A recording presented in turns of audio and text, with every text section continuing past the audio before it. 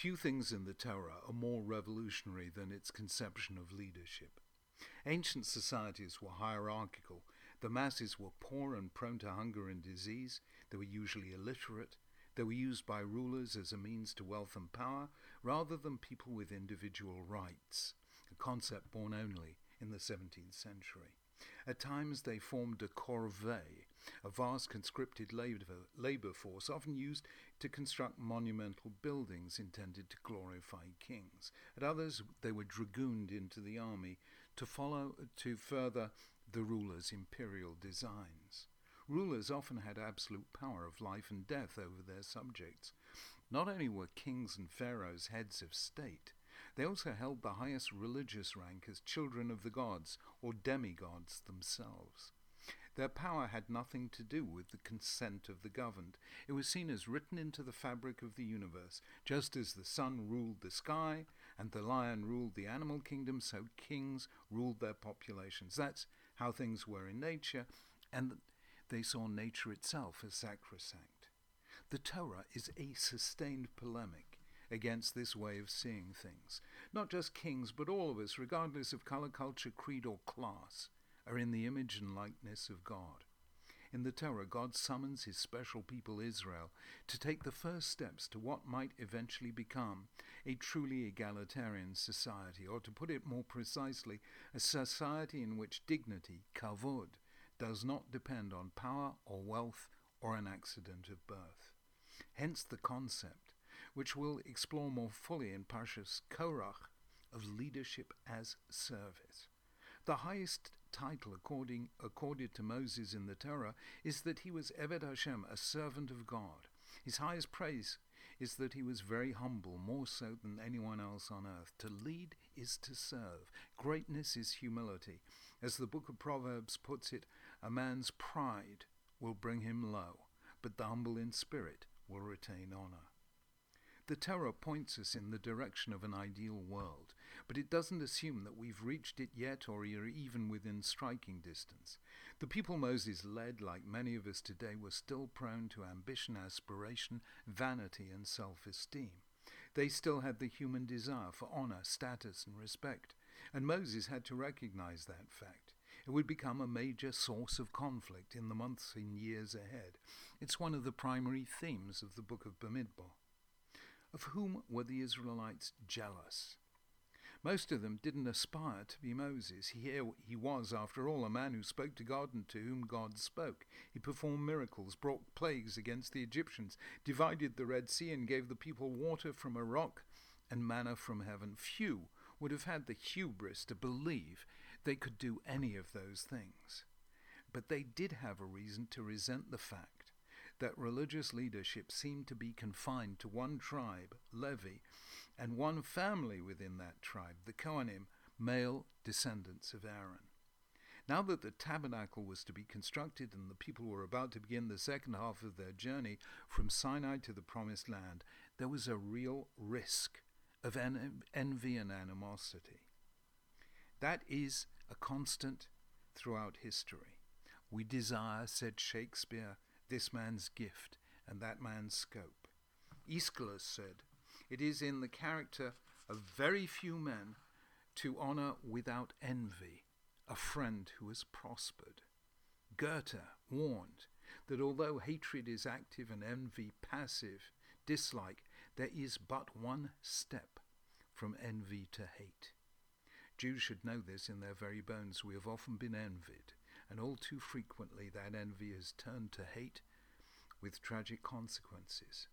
Now, leaders need to be aware of the perils of envy, especially within the people they lead. And this is one of the unifying themes of the long and apparently disconnected parsha of Naso. In it we see Moshe confronting three potential sources of envy. The first lay within the tribe of Levi. They had reason to resent the fact that priesthood had gone to just one man and his descendants, Aaron, Moses' brother.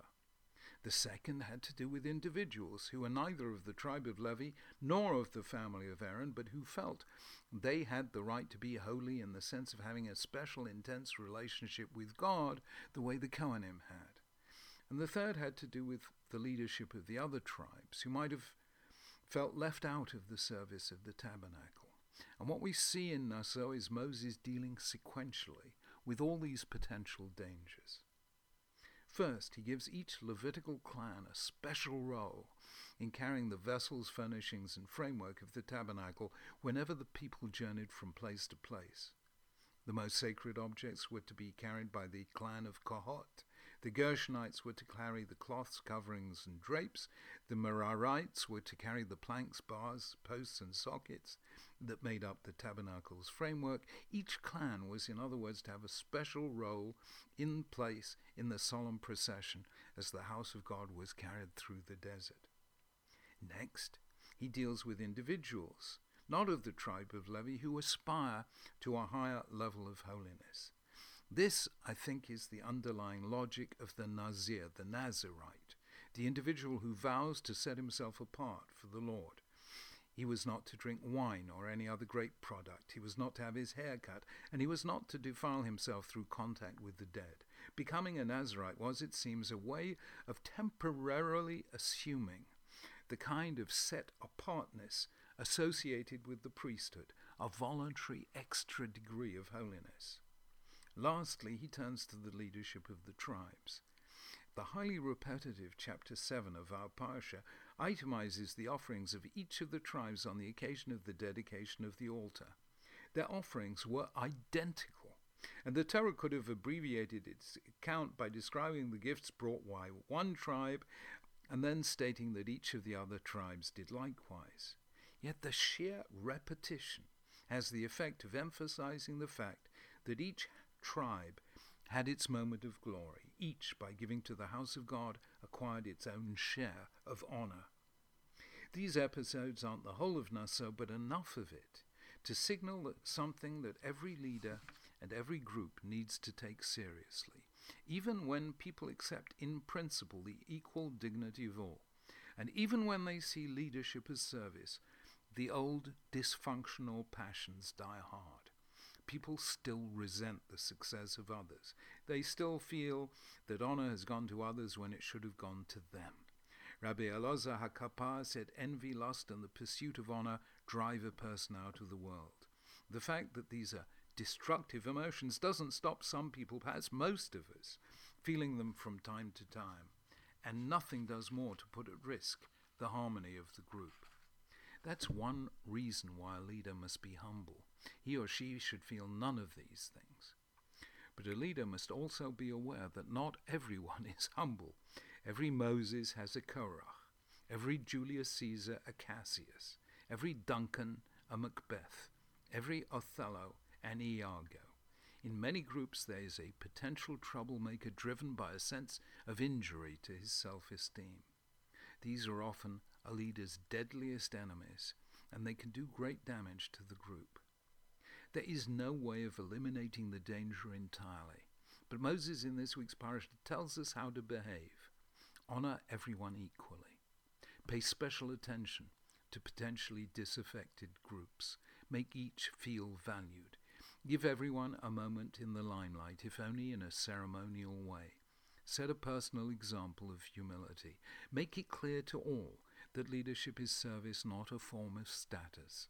Find ways in which those with a particular passion can express it, and ensure that everyone has a chance to contribute. There is no fail-safe way to avoid the politics of envy, but there are ways of minimizing it. And our parsha is an object lesson in how to do so.